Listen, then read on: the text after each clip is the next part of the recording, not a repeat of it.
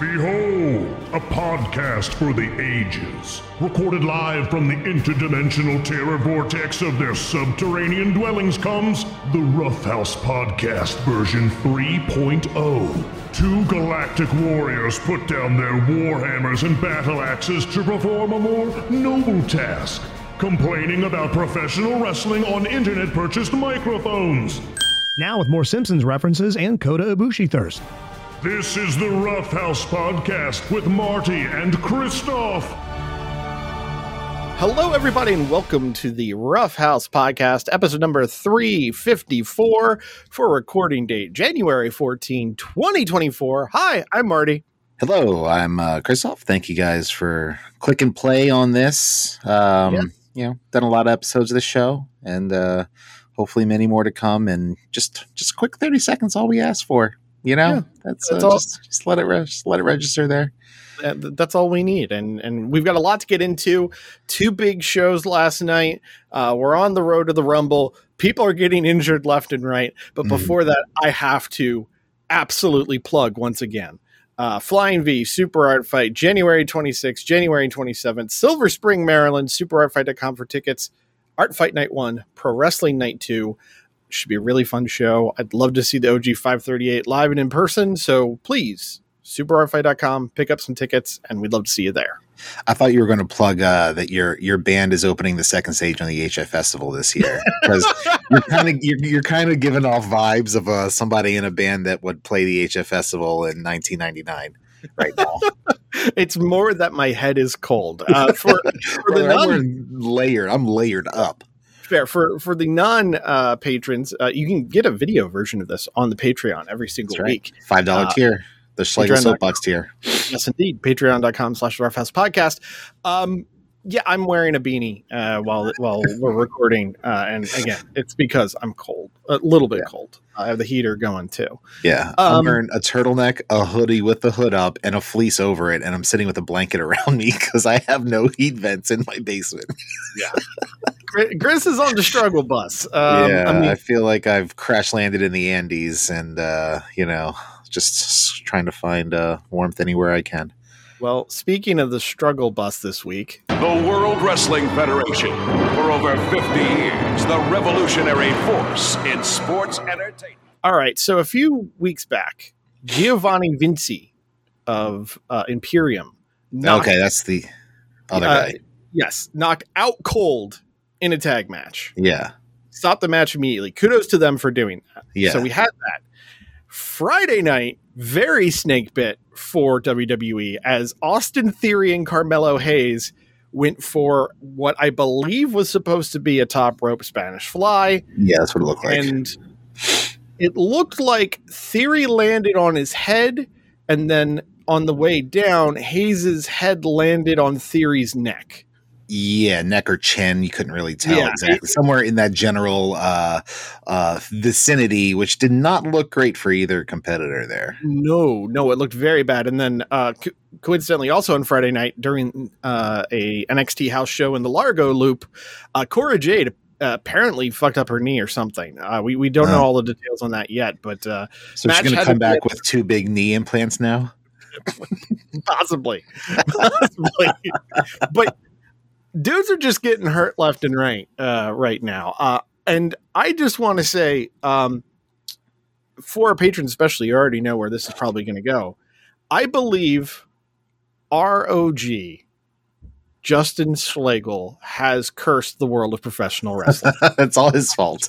I just want to put it out there. He made a certain prediction on his 2024 prediction list, the most recent edition of Schlegel Soapbox, and it looks like we're starting to see it come to life every single week. I know that pro wrestling inherently has risks. Yeah, it's a dangerous gig.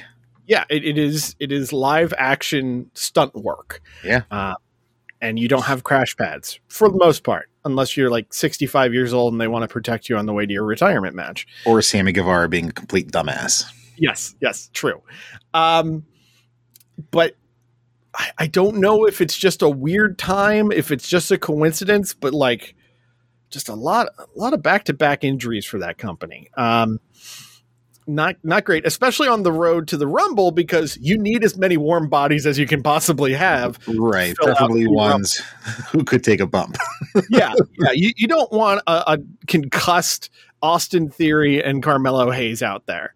I mean, it's not going to be great. WWE has the ability to they'll find bodies. They have people. Yes. Yeah. There are old people they can bring in. You know, X-Pac is doth protest too much about appearing in the Rumble, so he's definitely going to be in the Rumble. That's exactly what I thought. And there'll probably be a couple of the other old heads, you know, if they need bodies like that. They're doing men, like the men and women are both getting their own Rumble. That's like the new norm, right? Correct. Yeah. It's the standard issue here. Yeah. So they'll, you know, the women's Rumble has always been the more difficult to pad out because they don't have as deep a roster nor as deep a legends bank to go to, if you will, to withdraw competitors. So, which is why we get our Kellys and, you know, of the world. Michelle McCool popping back up. Yeah. I will say, talking about the women's Rumble real quick, based off of stuff we'll talk about later on in the show, I'm pretty sure I know who's in the women's Rumble and who's definitely not in the women's Rumble this year. Okay. All right. We'll get into that. Elsewhere in the WWE this week, Cody Rhodes is telling the internet he has not gotten to. I'm not sure if Which means he's gotten to. Yes. I'm not sure if you saw his quote to Sports Illustrated. He said, "The Rock is a great one. He's still electrifying. CM Punk is one of the greatest stars in the history of wrestling. I know what I'm up against. Look at the roster. It's loaded with stars, but that doesn't bother me. I'm not flinching. I'm not rooting against anyone else. I'm just working to make it happen." Well, those checks are coming in. So, get paid, Cody, but yeah. You are decidedly lower on the totem pole than you were just a few weeks ago. Oh, yeah. Which is even lower down than he was this time last year. So, you know. Yeah. So we'll see where he ends up landing for Mania. I know that there was actually a lot of rumor and scuttlebutt that, they're going to do Rock Roman, but it's going to be at Elimination Chamber in Australia. Well, Roman Reigns is not booked for Elimination Chamber. So there goes that. And that's kind of crazy to do like a big show without your champ. Oh, sorry. Yeah. To do a tall Paul without your double. Is he still double champ? Does he still have 2 titles? Do they get joined? What's the official? He has 1 physical belt. So they kind of just brushed the other one under the rug and gave Seth a brand new shiny and they toy put to play with. A gold background on what was the I guess that was the world title, whatever the blackstrap one was. So they modded it. Yeah. So there's like a gold inset that the logo's in on versus that gold incest. I'm sorry, inset. Okay. Inset. Not talking about Katie Lee and Paul Burchill. I'm talking about. I thought we were talking about Vince and Steph. I was like, okay, boy. Well, man, oh man. On the Dwayne topic, he posted a comment on Instagram this week. He said, "These electrifying nights are so special and unforgettable. The connection with the people, the energy, the vibe, authenticity, disruption, love, mana, the chills. And now we go make history, raise the bar, and do things that have never been done before in WWE. We go all out and all in." Okay. Sir. That is a loaded word choice at the end there. Sir. Come on. Very loaded. Look, I don't think that part means anything at all. No, he's probably just oblivious. Because apparently, and I found this hysterical, Dwayne posted a video of him trying In-N-Out Burger for the first time, something he's done 2 or 3 times in the past. So either his short-term memory, or I guess long-term memory at that rate, would have been failing from maybe a chair shot or 10 to the dome over the course of his days in the world of pro res. I don't know, but I did find that hilarious. Like, Oh, yeah. okay, man, dude is doing everything he can to try and rebuild some goodwill. You know, his TV show's gone.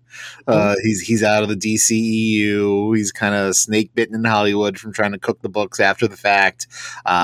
He's laying it on thick. Yes. But I wanted to propose to you, Chris, what is... I do. Sorry. Oh, what? Fantastic. Patrons get first pick of seats. So he's saying they're going to do things that have never been done before in WWE. Oh, so we're bringing it back to incest then. Okay, great. I mean, if rumors are to be believed, that's done and dusted. Just help me, step cousin. I'm caught under the ring ropes. Giving him a new and different bloodline. Oh, Jesus Christ. Wow, I did not expect this to happen this morning. I'm not sorry, though. But to be fair, we've already had a live sex celebration on Monday Night Raw. That's true, and we'll get into the whole Edge, Rebby Hardy, Matt Hardy situation in a little bit, I guess. Oh, boy. Yeah. I have no idea what that could actually mean. Is he just going to like pop up on Raw and eat a 6-foot party sub in the middle of the ring commercial free? Like what is exactly never been done before? Live execution? I don't know what's is going to sacrifice Solo Sikoa to the Koreans or something? I don't know exactly what it means. Maybe he's just alluding to them two fighting, Roman and Rock fighting in ring as one champ in a main event. I don't fucking know what he's going for there, man. Yeah, I just thought that was kind of an odd thing to say. Things that have never been done before. You know, you're setting he's the bar. Not physically able to do anything that's not been done before. So right. Rock gonna bust out a shooting star at Mania. Oh my god. Elsewhere in WWE, guess what, Chris? They're finally doing it. Butch is teasing that he's going to be Pete Dunne again. Okay. So, is he still in a faction? Wasn't he factioned up? He was factioned up in the Brawling Brutes with Sheamus and, what's his name? Green as Hell, broke Big E's neck during an angle that guy. in NXT. I can't remember his name. But, a guy McBreakneck. Yes, he was in that group. Okay. And now he's teamed up with Tyler Bate because Tyler Bate got called up to SmackDown this past week. Okay. All right. So that's the whole thing. Tyler Bate's like, you need to remember who you are and where you came from and blah, blah, blah, blah. So probably Pete Dunne again. This has been talked about as something that was supposed to happen for easily a year now. I was going to say 10 years, but okay, sure, yeah. It was very much one of those things that was underlined like, oh, you know what? Paul's got the book. He's going to do it. He's going to turn him back. And well, I mean, he's been consistent, as in Paul Levesque, yes, H cubed. He's been consistent in following through with his NXT kids, I'll say.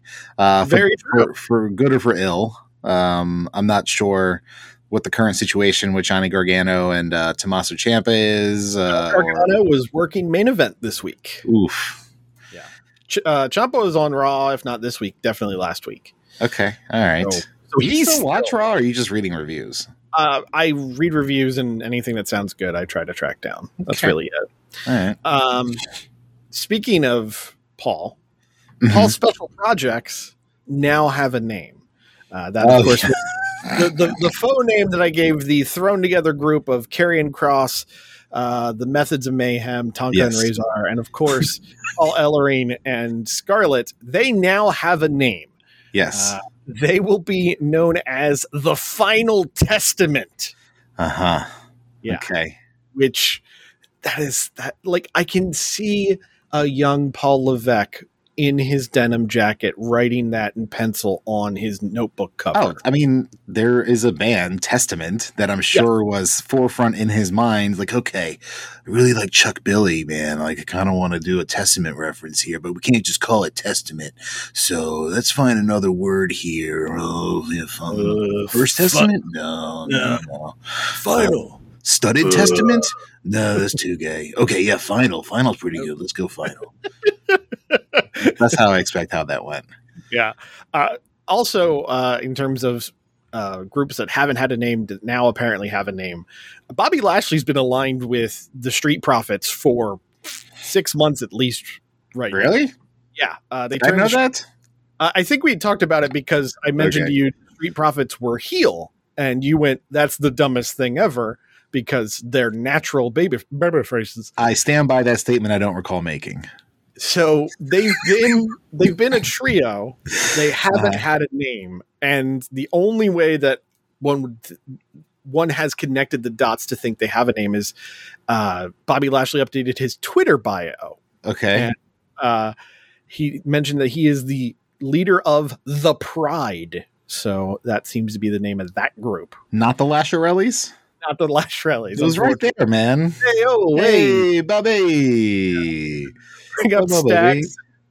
Whatever the name of the other Italian stereotype is from NXT, just throw them together.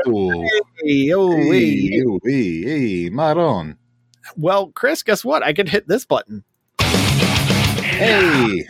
Time for the Rough House Podcast. TNA Impact Update. TNA is officially back, Chris. Last night, Las Vegas, Nevada, it was TNA Hard to Kill. Yeah, who was hard? I mean, depends on how you feel about certain WWE stars getting signed to TNA. I would assume that Scott D'Amore, at the very least, was half chub all night. Oh, yeah, no. He was, if not a full 6 to midnight, he was probably at 10 o'clock. Right.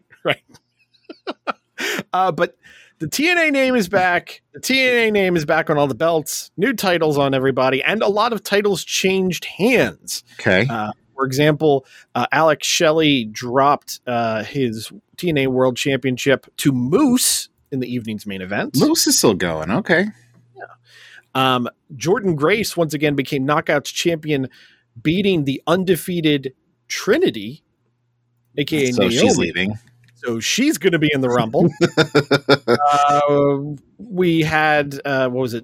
Tommy Dreamer lost the Digital Media Championship to Crazy Steve. So who gives a shit?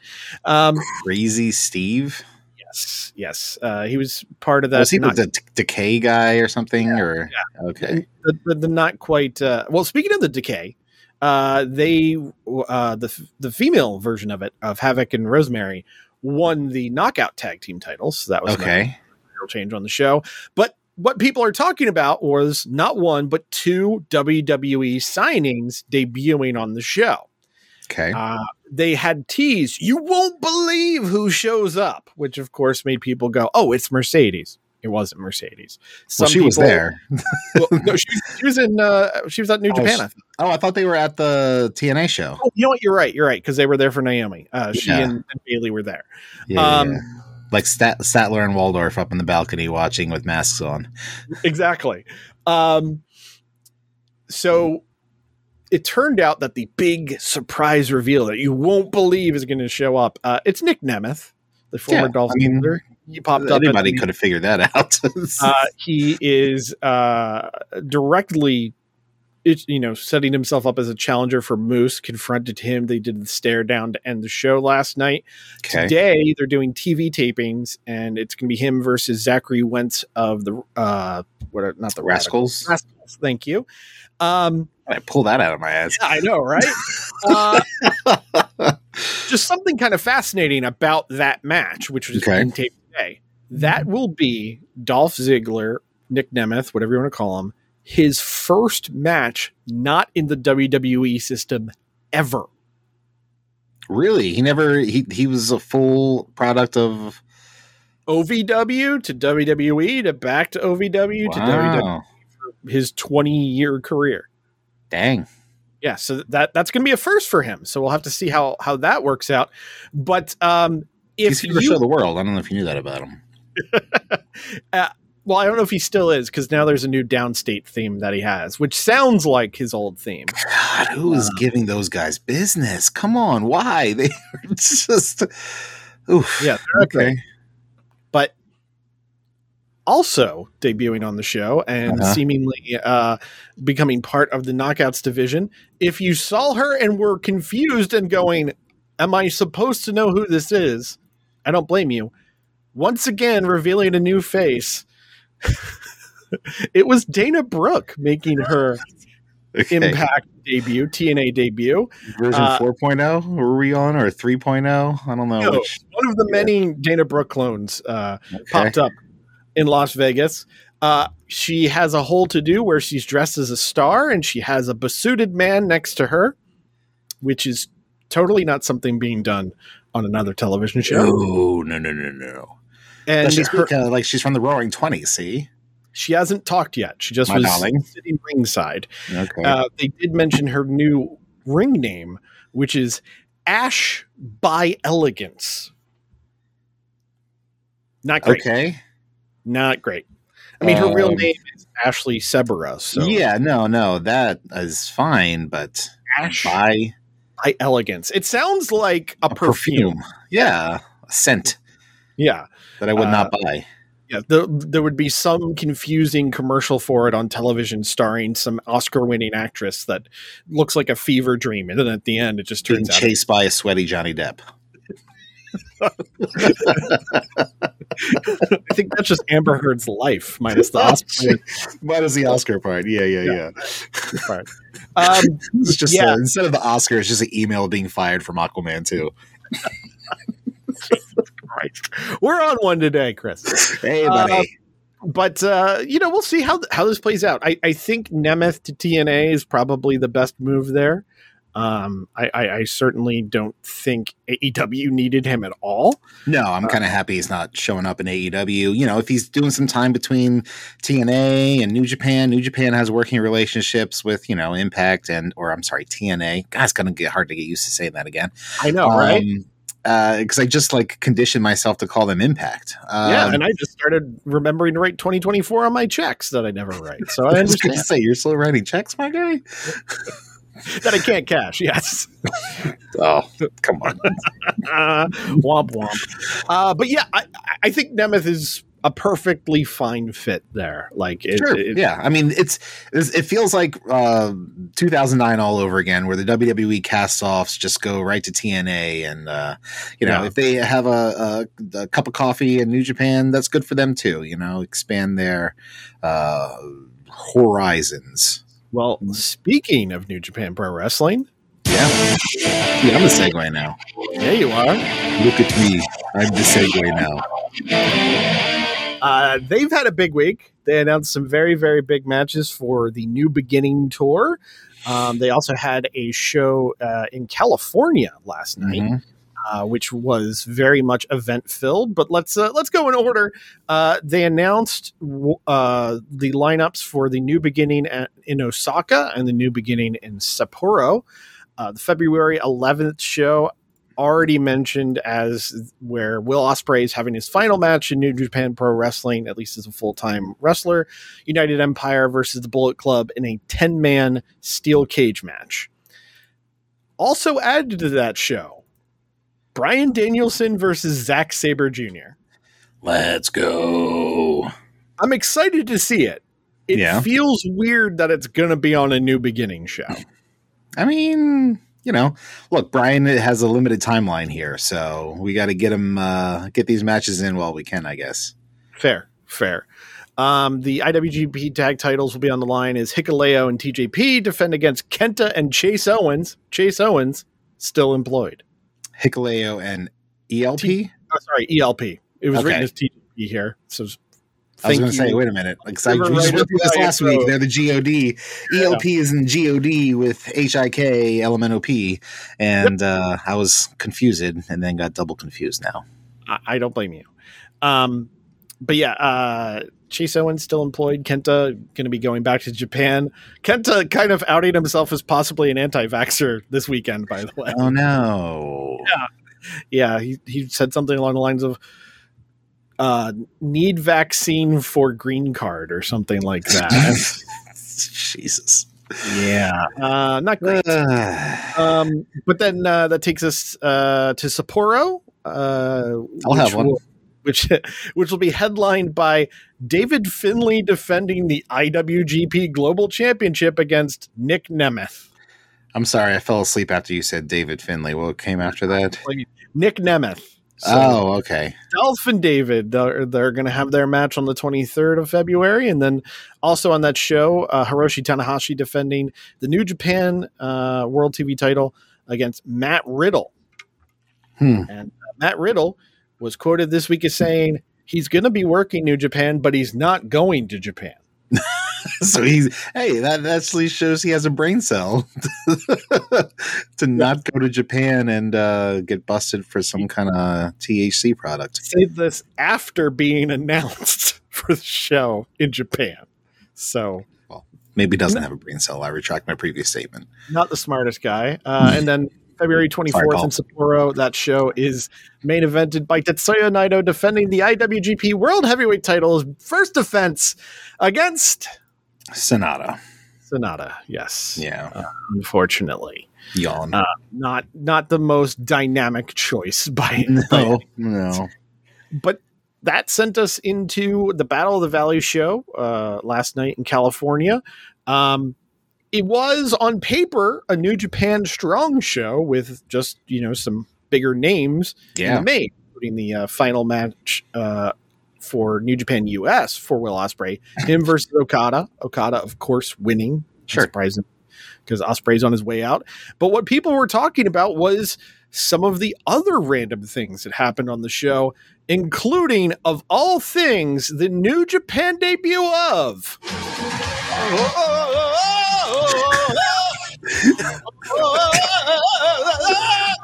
We do not deserve Taz on commentary. As a nation, as collectively, we don't deserve him. But am I happy we have him. What a joy. He's not a joy, however, is Jack Perry, who showed up last night in the old tried and true wear a Bushi mask to fake somebody out. He jumped Shota Umino, I guess, after Shota's match, and tore up an AEW contract in the ring with his new beard and mustache combo. I will give him this. He was able to grow it in. I don't know if you remember when he was patchy than turning heel. He was trying to grow it out, and it just looked shitty. Can you get hair plugs for your chin? I'm not sure if that's... You know what? Probably. Just thinking about the Hollywood connections. I don't have that problem. Yeah. I need it on the top of my head. I need actual... reverse it. You need to but Jack Perry apparently going to be doing some stuff in New Japan, going against Shooter. Tore up the contract and then put a armband on that said Scapegoat. Okay, I mean... So, laying it on a little thick. Yeah, subtlety, my guy, subtlety. I am sorry to report, Chris, that Jon Moxley defeated Shingo in the semi-main. I know, however... Shingo did show up to an ODQ match wearing jeans and a white muscle shirt, so he understood the assignment. My guy. Bless you, Shingo. Yeah. I saw a couple highlight spots here. There was a pumping bomber with a chain wrapped around Shingo's arm. She only got a 2 count. That chain would later end up choking Shingo. He basically Mox hung him outside the ring with the chain around his neck. I'm not sure if that was a finish because the video cut off, but very well might have been. The finish was a Death Rider through a chair, open chair. So, definitely went MDK on him. Post-match, Moxley cuts a promo calling out Naito, and it will be Naito versus Moxley at the April 12th Windy City Riot show. That'll be fun, but honestly, it's the other match that they announced for Windy City Riot that's got me a little more stoked, because I'm not sure how it came about, but it's been announced that Hiromu will defend the Junior Heavyweight Championship against Mustafa Ali. Well, it won't be for the junior title. Oh, it's not? Yeah, because... he doesn't hold it anymore. Yeah, Desperado has it. That's right, my bad. But it was just a random video package. So Ali has been doing, since he was, freed, quote unquote, on December 1st, he's been doing these almost campaign videos. Okay. Ali 24 and all that stuff. he called out Hiromu, and that will be on that show. And he's from Chicago, so it'll be good for him. So that'll be a definite draw for that show, and they need it because, like we were talking about last week, they're going to be at the Wintrust, which is not a small venue, right? So I wish them all the luck in the world. Those first 2 matches, though, as announced, like those strong start, very good matches. So we'll see what comes of that. Another bit that was interesting was Julia of Stardom fame retained the New Japan Strong Women's title on this show. Considering there's been a lot of rumor and scuttlebutt about her possibly popping up in WWE with her contract ending, I believe, at the end of this month. We'll have to see where she lands, but she's still the women's champ. So, I mean, I wouldn't think Julia would be a surprise Rumble entrant because 99% of the audience would have no idea who the fuck she is. No. So she's more likely to, if she does sign with WWE, to go in through NXT and work her way up through there, I'd imagine. 100%. Yeah, if you want to hear, I think the number right now is 35,000 people collectively scratch their heads. Right. Yeah, put Julia in the Rumble. Just a whole bunch of people going, what? Which is always. I hope the NXT name generator for her ends on a last name Gulia, so she's Julia Gulia. Please make it happen. And hey, just spelled the same way. It's just this because the way her name Julia is spelled, it looks like Gulia. Yeah, so it's just twice. Yes, Julia. It's Julia Gulia. It's okay. Yeah. Let me hit this button. It's okay, Julia. I want to grow old with you. A lot to talk about from AEW this week, so I think we're going to forego our normal. Hey, this was this segment, this was that segment, all that stuff. A lot of discourse, unsurprisingly, on the internet after Dynamite this week. The big surprise at the end of the homecoming show at Daly's Place was the return of the Young Bucks. The Young Bucks, looking like a sleazy Gen Z version of Dirty Rotten Scoundrels, popped up with gloriously bad mustaches. Yes. And considering that Darby and Sting were in the ring, it looks like it will be Sting and Darby versus the Young Bucks in Sting's retirement match at Revolution this March. I mean, I'm of two minds of this. Side A is, Sting clearly got his choice of who his opponents would be. And, I don't know if it's I really want to work with them, or if it's, these guys are instrumental in getting this company founded, which has given me this great swan song to my career. So I'd like it to be with them. Sure. Or as I think Uncle Dave put, the Young Bucks can make anybody look good. They don't hit too hard, and they will protect whoever they're in the ring with. So it's a safe bet in that.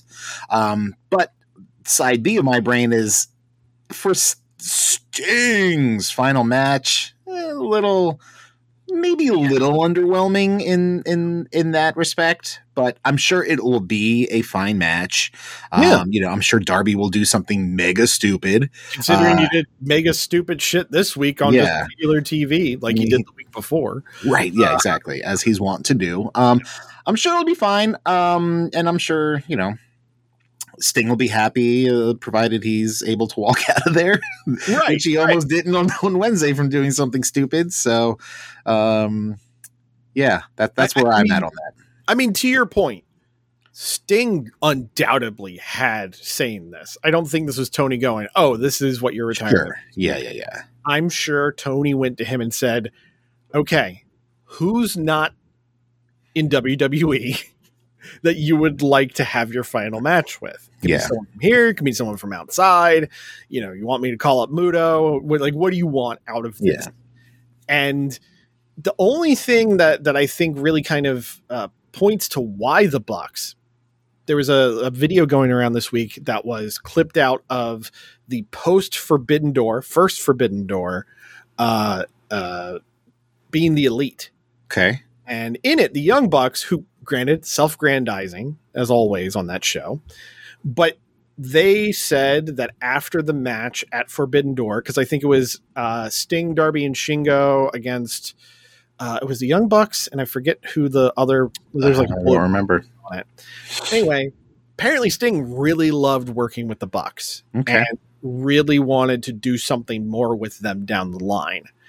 I don't know if he had this in mind for this being his final match, but like if he likes them and they are elite, they are AEW. It's them. Yeah. I think it's a perfectly fine match. The show is almost completely sold out. Sure. The pay-per-view is going to sell itself. Yeah. It's Sting's final match. Yeah. And it's in Greensboro, right? So that's a big wrestling city to begin with. Yeah. And thank Christ Ric Flair will not be technically involved in the match. Oh, I mean, he posted a video of him in the gym yesterday, and my eyes rolled so far back in my head, I had a migraine after. Well, let's talk about that. The main event this week that Sting and Darby were a part of, that Ric Flair was their second for. It was a tornado tag match of Sting and Darby against the Don Callis family, as represented by Powerhouse Hobbs and Konosuke Takeshita. Though this was not Darby Takeshita by any means. No, but they still had its moments. Yeah, this was a super fun, wild brawl of a match. Yeah, one that, and this is me being a stickler here. One that I feel like had its effect lessened by Jericho and Sammy and Big Bill and Ricky Starks brawling around Daly's place earlier on in the show. Fair. Yeah, that's true. Like, I get that they needed to build to a street fight, but they could have done it in a different way, because that's literally what the gimmick was for the Sting Darby Callis family match. They'd be brawling all around Daly's place. I will say, between the Jericho and all brawl, and then the Sting Darby tornado tag, them going around Daly's place, it made me a little wistful for the pandemic days of AEW. Sure. I mean, there were some dark days in the world and in AEW. Yeah. But there are also some very fond memories of that era. And, the parking lot brawl with Best Friends and Pride and Powerful, right? Yeah. And Sue rolling up in the minivan, and FTR's debut in their roadster thing. There are moments, the Stadium Stampedes. There are moments that happen in and around Daly's place that I think it did help the homecoming episode of Dynamite to kind of bring up those warm memories and feelings. Sammy getting run over by a golf cart in the concourse. Yeah, well, that ended up being called back later in the week, but I'm 100% with you. But the match itself was wild. Darby doing a coffin drop off of some of the rigging. Yeah, I don't want to say at the top of the arena, but top of that section. There was a heave ho moment that Hobbs and Takeshita did on Darby. Basically, used him like a jump rope. Did the whole 1, 2, 3. And he went to the entire other side of the ring, and he did like 2.5 rotations and landed neck first on the bottom rope. Yeah, it looked rough. It was brutal.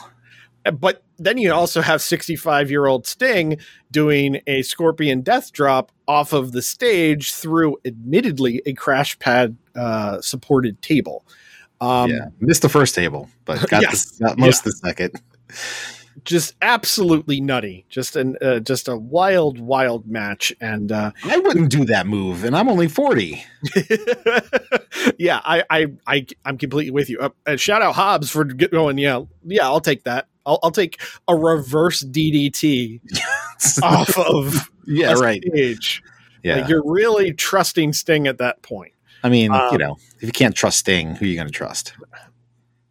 Money. Has anybody ever said like a heartfelt bad thing about Sting? Not that I can recall. He's got to be like the most beloved guy locker room wise. Like the worst thing I've ever heard was people kind of motherfucked him for showing up to Starrcade 97, clearly having not worked out or tanned in quite a while. Okay. Because that was supposed to be his big, like, okay, Yeah. the title goes on him, everything gets, moved over, the NWO gets killed moment. But in the grand scheme of pro wrestling, oh yeah, all the atrocities and all the terrible things people have done, that's a tiny blip. Yeah, and by no means am I trying to equate that with anything else. Like, that is the worst thing I can think of in terms of what people said about Sting. Right. I mean, Sting fucking had to, he had to basically pin a drugged out Jeff Hardy on a TNA show. Yep. There's all these moments of, just him, whether it was trying to make stars with people who were teamed up with him in War Games matches, like Dustin Rhodes when Dustin was coming up, or, Darby now. Like, the dude definitely knew his place in pro wrestling and tried to make it better from that spot. Dude, he introduced the Shockmaster. You know what? He shocked the world. That's true, he did. So, yeah, it's going to be weird that Sting will be gone because it used to be, okay, his TNA contract's up, he's going away. Oh, he signed for another year? All right, cool, more Sting. Right. And I remember at the time being like, why the fuck did they hire Sting for AEW? Because it only made sense from this idea of like, okay, it's a WCW guy. Sure. I've been extremely impressed with this version of Sting. And the perfect uses of him, every match had meaning. He continued to impress with crazy spots. And to bring it back to why the Young Bucks, he's a 60-plus-year-old man, so a one-on-one match probably ain't gonna leave you with some happy memories. So a tag match where Darby can do most of the stupid shit, and Sting can still get his shit in, and come out looking like $1 million. All I hope is that the makeup he uses is waterproof, so that when he cries at his retirement, it doesn't look all runny. Yeah, he's definitely going to end up crying in that segment. You know what? You probably want the non-waterproof because you want that image of I guess the cried off face paint and all that fun stuff. Yeah. Nevertheless, so that was the main event of Dynamite. Yeah. Dynamite was bookended by two great matches because the show kicked off with Hangman Adam Page versus Claudio Castagnoli. I fucking loved this match. Dude, I told you via text that Daly's Place Hangman hits different. Like, it's just like totally does. I don't know if it's something in the venue that just unlocks something on him, or if he's just on another ascent to the top that's just got his juices flowing. But dude was firing, and this was like the Hangman of old.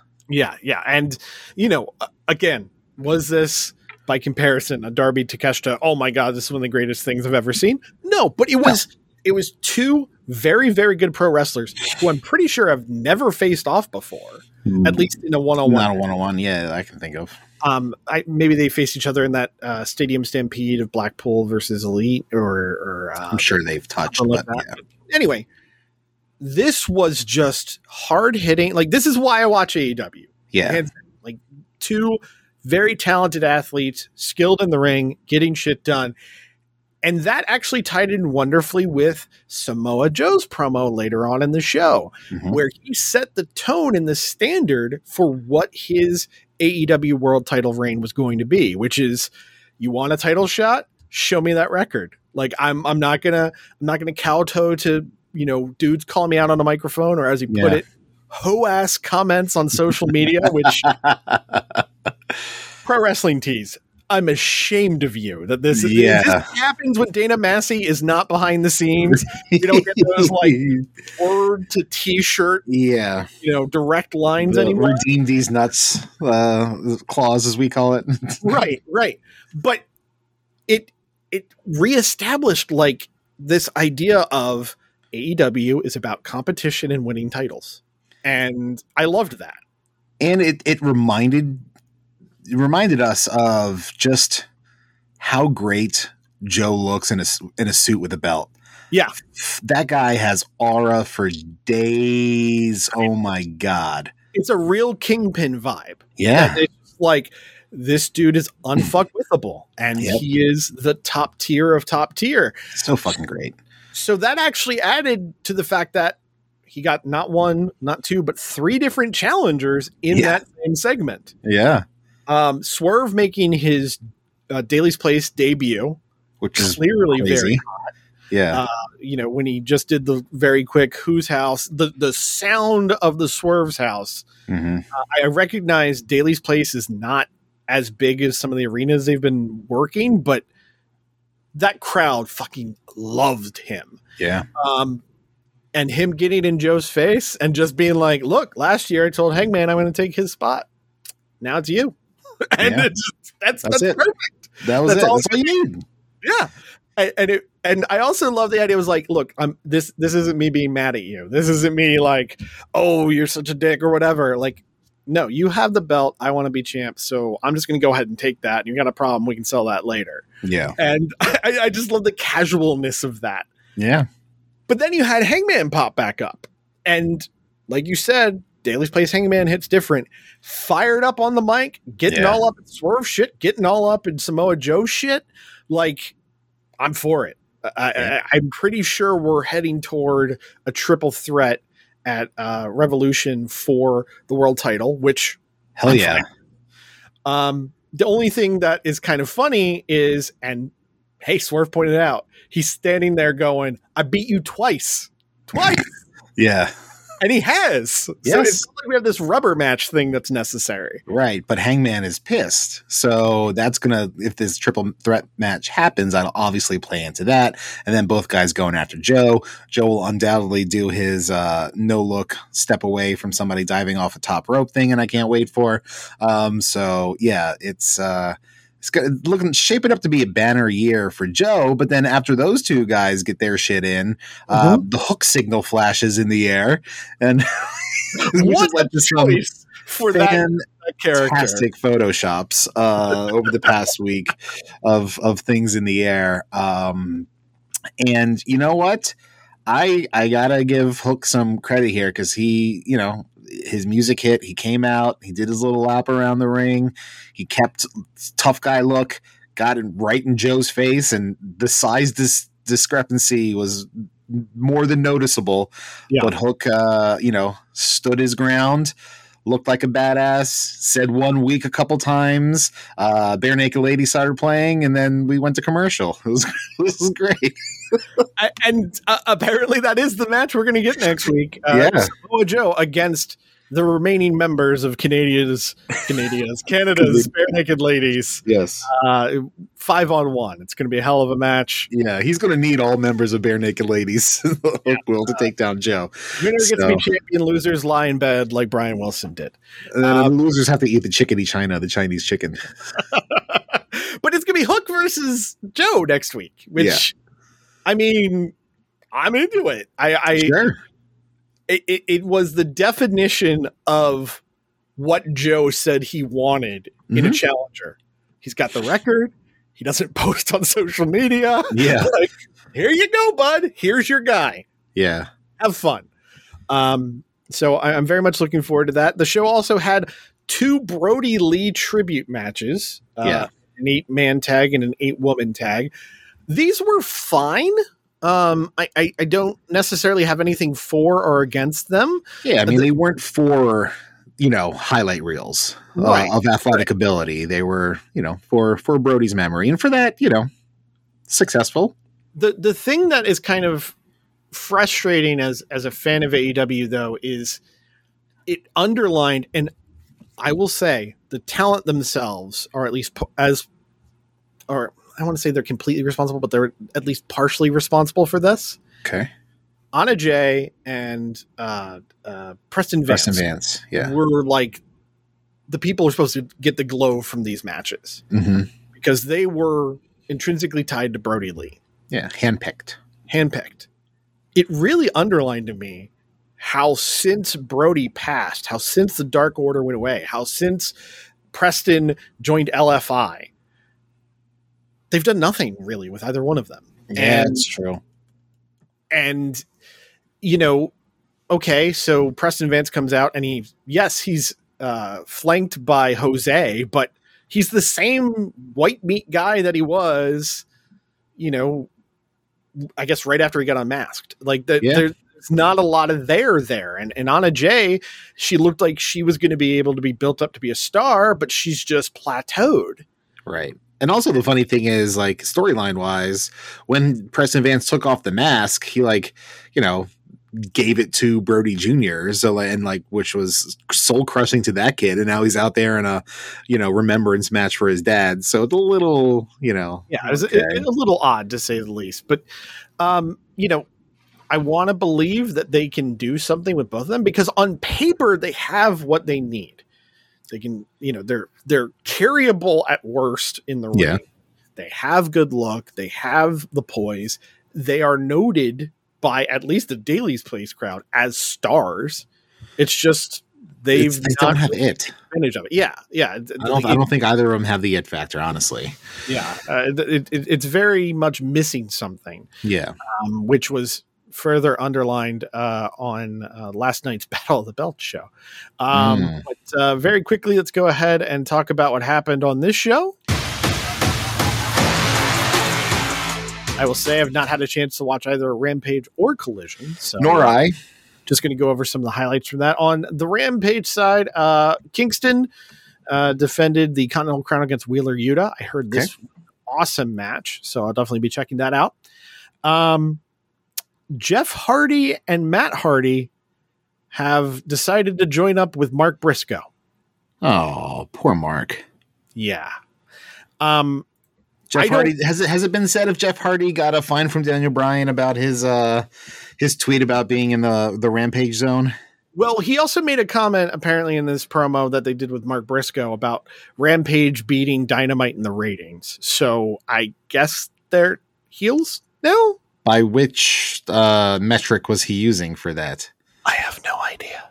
The made up Hardy metric? Yeah.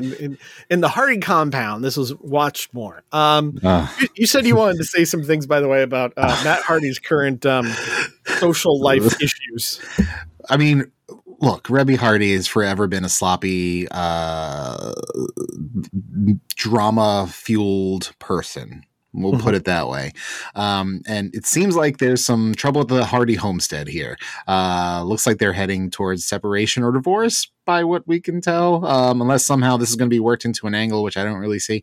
But make money with that, guys. Good luck. Yeah, it doesn't make any sense. You know what? The making money thing. Sorry, I want to go back to Dynamite real quick. Oh, okay. So there was a segment where they had Roddy Strong beat Brian Keith. It was a fun match. Oh yeah, you want to talk about these guys? Brian Keith, you know, he's starting to, become, gel with the AEW roster. I have no doubt if he isn't signed, he's going to be signed soon. Him and Roddy, very good, very fun. Roddy's a very excellent worker. With the United Kingdom coming out, we are in week 2. Undisputed Kingdom. Oh, sorry. I was like, wait a second, that doesn't sound right. Undisputed. We're in week 2 of the Undisputed Kingdom. Mm-hmm. There's maybe 2,500 people at Daily's Place. Yeah. It felt like they gave 0 shits. Yeah, a little bit. And I can see why. So you've got Adam Cole, who has a fucked up foot and will have that fucked up foot for a considerable time forward. Yeah. You have the Kingdom, who have been set up as absolute goober jobbers. Mm-hmm. You have Roddy, who started as a killer, but got turned into Ned Flanders in a wheelchair. Yeah. And then fucking Wardlow shows up looking like he's at Towson Hot Bagel on a Sunday morning. I mean, who doesn't want that everything bagel on a cool Sunday morning? He's got fucking sleep hair. He's wearing a hoodie. He's wearing sweatpants. I wouldn't have been surprised if he was wearing Crocs. Like, what the fuck are you doing? I'm not typically in the realm, again, OG, Justin Schlegel. I'm not typically in that realm of like presentation. Yes, there are sometimes. We've talked about the street fight thing, you know, jeans tucked into boots, white shirt, all that stuff. Wardlow is supposed to be this killing machine. Mm-hmm. He's supposed to be this beast of a man. And he looks like he's going to haggle you on weed. Like, I don't. He has, like, his aura was all he had left. He had fry cook aura. Yeah, like he was a walking yawn. Like I don't know why they did that. Like I saw some people on Twitter. God bless people on Twitter. They're like, "Oh, he's wearing a hoodie that says wolves because he's a wolf in sheep's clothing and he's going to turn on everyone." Oh my God. I can see where the Bray Wyatt fans went. Yeah, I was going to say the lore of the Undisputed Kingdom has begun. If I were Tony Khan, I would cut bait so fast on this. On the Undisputed Kingdom? Yeah. There's nothing there. I mean, without Max? Yeah. Because there's nobody opposing them, really. It's just random guys they're fighting, you know? Yeah, the closest thing they have is, okay, Roddy's going to go for the international title, and Wardlow is going to go for the world title, then give it to Adam Cole. Yeah, but we already had Joe versus Wardlow. Yep, and it wasn't that good. It wasn't. Because, again, Wardlow's a guy that just is missing something. Yes. And now he has even less of it. And I was frankly embarrassed for him watching that segment. The most egregious thing about, this Undisputed Kingdom thing is that now we don't get to listen to Killswitch Engage for Roddy's entrance song. We have this terrible fucking Undisputed. No offense, Mikey Ruckus. But, you're no Killswitch Engage. Yeah, I'm sure he would agree with that sentence. But, very weird. Elsewhere on Rampage, Swerve beat Matt Sydal in about 4.5 minutes. Really just, this guy's that long, huh? Yeah, turns out. Private Party cut a promo where they challenge Top Flight and Action Andretti. They want 2 of them in a tag match anytime soon. Okay. Hikaru Shida defeated Queen Aminata. I think I said that this time. Yes. And then there was a segment with Saraya and Ruby Soho and all that for the whole what's his name? Angelo Parker romance thing. Who gives a shit? Okay. The main event was a comedy match for, again, the whole Brody Lee to do, as it was Evil Uno, John Silver, and Alex Reynolds, seconded by -1, defeating Jake Hager, Matt Menard, and Angelo Parker. I thought the Dark Order went heel. Dude, I don't know. I can't care about the Dark Order. I just don't have the bandwidth to. I don't care. Yeah. And then last night was Collision. Mm-hmm. And we had and Battle of the Belts. And Battle of the Belts. Yeah, it was a 3-hour block. So we had the next installment of what they're calling the Cope Open. That's terrible. Let's not do that. Yeah. Did Jericho give you that idea? Let's not. Who came up with this? Let us. You don't have to name every fucking segment, guys. Yeah. Adam Copeland, open challenge. Lee Moriarty answered. And they actually took the time to try to make Lee look like a star. He also has 2 new t-shirts in Shop AEW store. So he probably designed them both and got them up in there. So he absolutely did. Yeah, they look awesome. Yeah, he's great. But if this is them saying they're finally going to do something with Lee Moriarty, like no, they're not. It's just point. Edge checking off his list of people he wants to work with. And by the way, I know I texted you about this. Yeah. I'm not sure if anybody out there has been watching the Percy Jackson and the Olympians series on D+ here. But he finally showed up. We knew he was going to be in it, playing Ares, the god of war. Not super great on the acting side of things, his old Cope here. You can tell that he's acting is how I put it. Well, and again, it's maybe a little more distracting for me knowing that he's, a wrestler that I've seen go push, spear people through flaming tables and powerbomb twinks through other flaming tables. But I lose myself in what Dave Bautista and John Cena do. I'll just put it that way. Well, I will say not as much. Like, I feel like Batista especially can really suck me into something because he's really found, his niche. He's becoming a character actor, which is awesome. Yeah.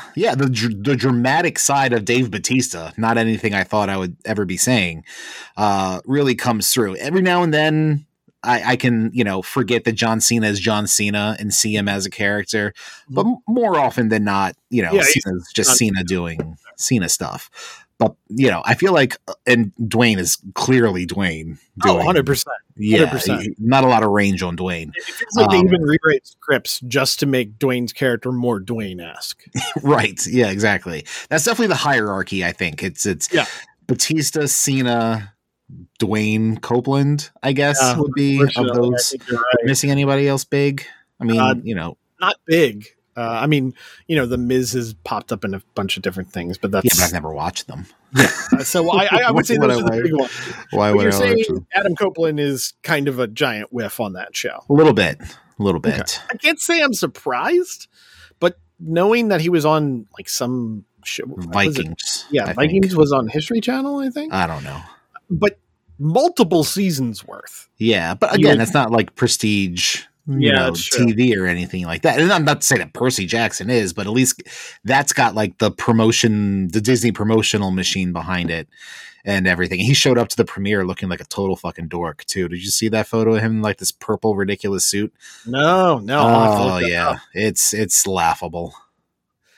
Well, speaking of laughable, Chris, it was a Ring of Honor World 6-man tag team title match on Collision last night. Who are the champs? I forget. It's Embassy. That's right. Bishop Cage Khan, Taya Leone and Brian Cage. Yeah. They went against a group that existed for a week, did not exist for a very long time, and are a group once again. Lance Archer and the Righteous with Jake Roberts. First of all, I now know you guys definitely listen because I complained about this exact thing. And I might be the only person who would have in any way, shape, or form brought up Lance Archer and the Righteous. Mm-hmm.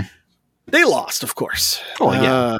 So there's that. But it looks like we're going to be having a Ring of Honor World 6-man tag title match on Dynamite this week. The Mogul Embassy going against the Bullet Club Gold Trio of Jay White and the Guns. So, okay.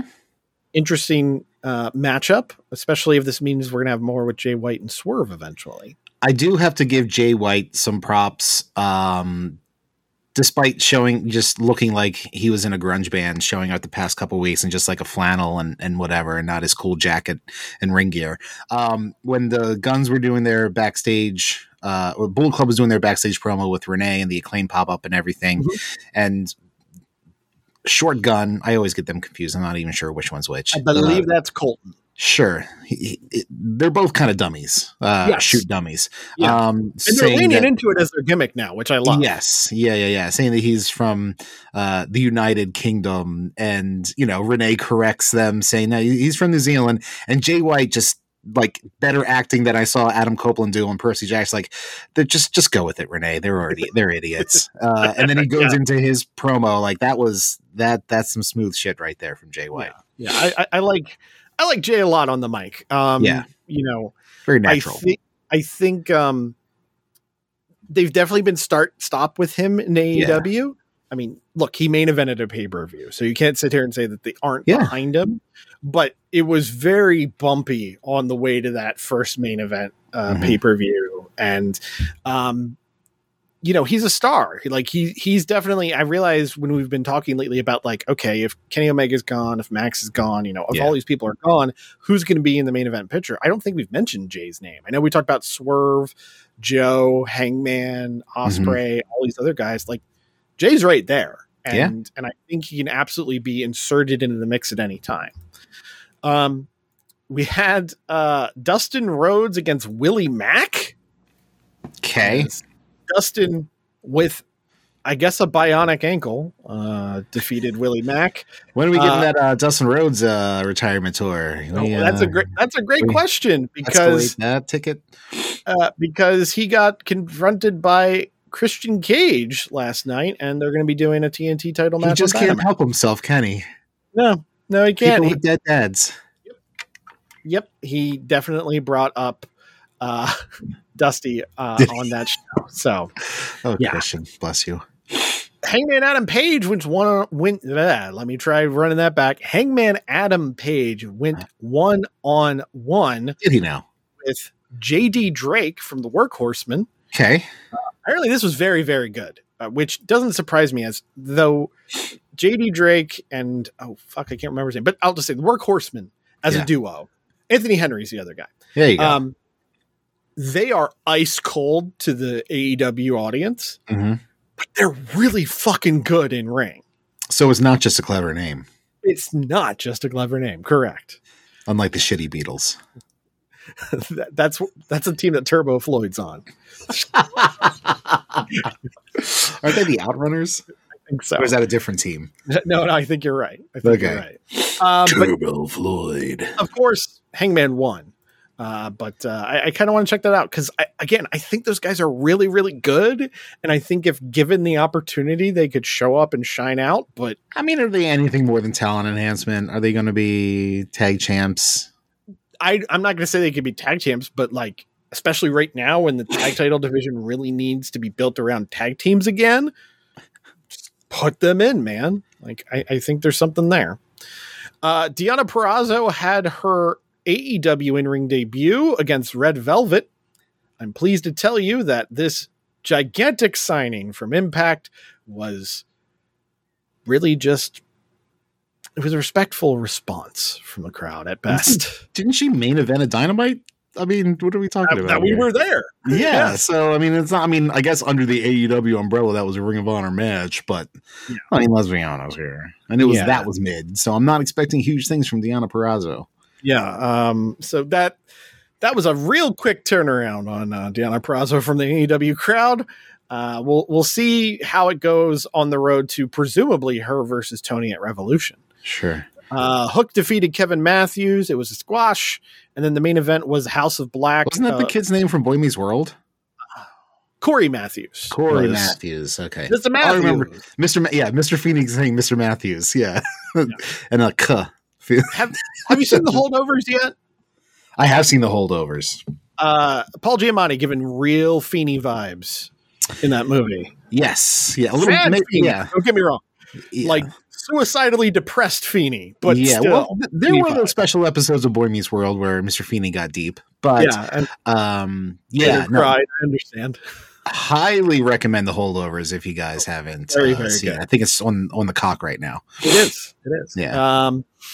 But then the main event was House of Black, Brody King, Buddy Matthews, and Malachi Black against FTR and Daniel Garcia. Unsurprisingly, the House of Black ended up winning, but they brawled afterwards, and FTR and Garcia got to stand tall as Chris Jericho and Sammy Guevara were brawling with Ricky Starks and Big Bill outside, which took us to the Battle of the Belt show. Now, did Judas play the entire time throughout this brawl like it did during their schmaz at Daly's place to hide all the booze from Chris Jericho? No. Thankfully. That said, though, this was very much a street fight in the style of those first elite JAS DDT style brawls around Daly's place. Yeah. Complete with the golf cart returning. Okay, who drove the golf cart? Sammy drove it this time. Oh, a little turnabout fair play there. Okay. Yeah. Also, Big Bill got suplexed onto a car, which turned out to belong to one former Ring of Honor TV champion, Rhett Titus. A very good, terrible, very bad, no good day for Rhett Titus. He popped up on screen like, hey, that's my car. So yeah, it's a rental. You're fine, Rhett. The finish was Sammy diving off of a big lighting rig. Powerhouse Hobbs pulls Starks away. Sammy goes through the breakaway stage and Starks gets the pin 1, 2, 3. So they are champs for another day. Thank God.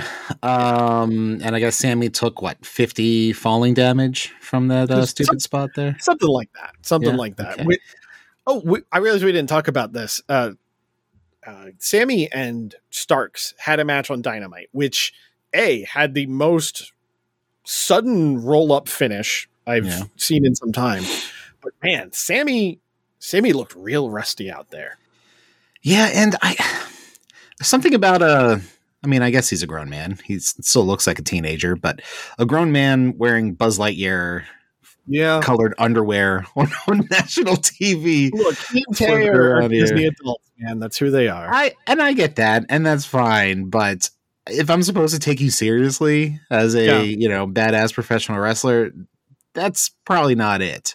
Yeah, not really the best scenario there. Put your underoos away and, just do your shit. I don't know. Or just go away. I'm fine with that too. Julia Hart retained the TBS championship over Anna Jay. I will just read this part from the review on The Observer. Fitting of the House of Black, this match was in the death spot. They didn't do much to overcome it. Does Sky Blue get involved in any way? No, weirdly enough. I do have to say the spooky tinge to Sky Blue is really nice. Considering she does have a late 90s, early aughts Hot Topic girl vibe, I can totally understand why that is ticking a box for you. Right in my wheelhouse right there. I'm right there with you, unfortunately. That dump truck don't hurt either. And then the main event was Orange Cassidy retaining the international title over Preston Vance. Apparently it was Preston Vance's best singles match in AEW, but still not very good. Yeah. Okay. But all this takes us to Dynamite this Wednesday, which is going to be, where are they? I don't even know where they are. Doesn't matter. Ring of Honor 6-man tag title, Gates of Agony and Brian Cage against Jay White and the Guns. Okay. Christian Cage will be defending the TNT title against Dustin Rhodes. We'll hear from the Young Bucks, and sponsored by the Suicide Squad video game. Oh, Samoa Joe defending the AEW World title against Hook. R.I.P. Hook. Yeah, I know, right? Joe voices what's the shark's name? King Shark. King Shark. He voices King Shark in the game. Yeah, it's what Suicide Squad Kills the Justice League is the title of the game. Something like that. It's gotten some bad reviews. Yeah. It's apparently garbage. So IGN motherfucked it. So yeah, IGN motherfucked it. Yeah. Where a 7 is as low as they'll go. Right. Yeah, they gave it like a 4.5 or something. Yeah. It's not looking great for the Suicide Squad. But really, Chris, is there anything more DC than them trying to become relevant by latching onto someone else and then immediately being struck down terribly? I mean, that's their whole thing. Yeah. I mean, it's you got to promote that terrible DC corporate synergy right there. That's what they do. They're keeping it going. That said, considering last time we had a match sponsored by a video game, do you think this will be the crowning of the inaugural King Shark Championship? I hope Joe comes out with a shark head on. It's going to be full LL Cool J, deep as blue as it's going to be like a shark's fin. The Rough House Podcast is a weekly podcast fueled by coffee, pizza rolls, and the stench of dirty litter boxes. Follow Christoph and Marty on Twitter at RoughHouseSGW, at Facebook.com/The Rough House Podcast, and at Patreon.com/The Rough House Podcast for early access to episodes, exclusive podcasts, Rough House redos, and Rough House Divided movie trivia games. New episodes drop every single Monday on Spotify, Apple Podcasts, Google Play, Stitcher, TuneIn, and wherever you find your favorite podcasts. Subscribe, motherfuckers! This is the Rough House podcast with Justin and Christoph. That's it. Fuck Christoph. He's terrible with his information. Okay. Hey, this is The Rock. Shut your mouth, jabronis, and listen up, because this is the Rough House podcast with Marty? And my least favorite man on the planet, Christoph.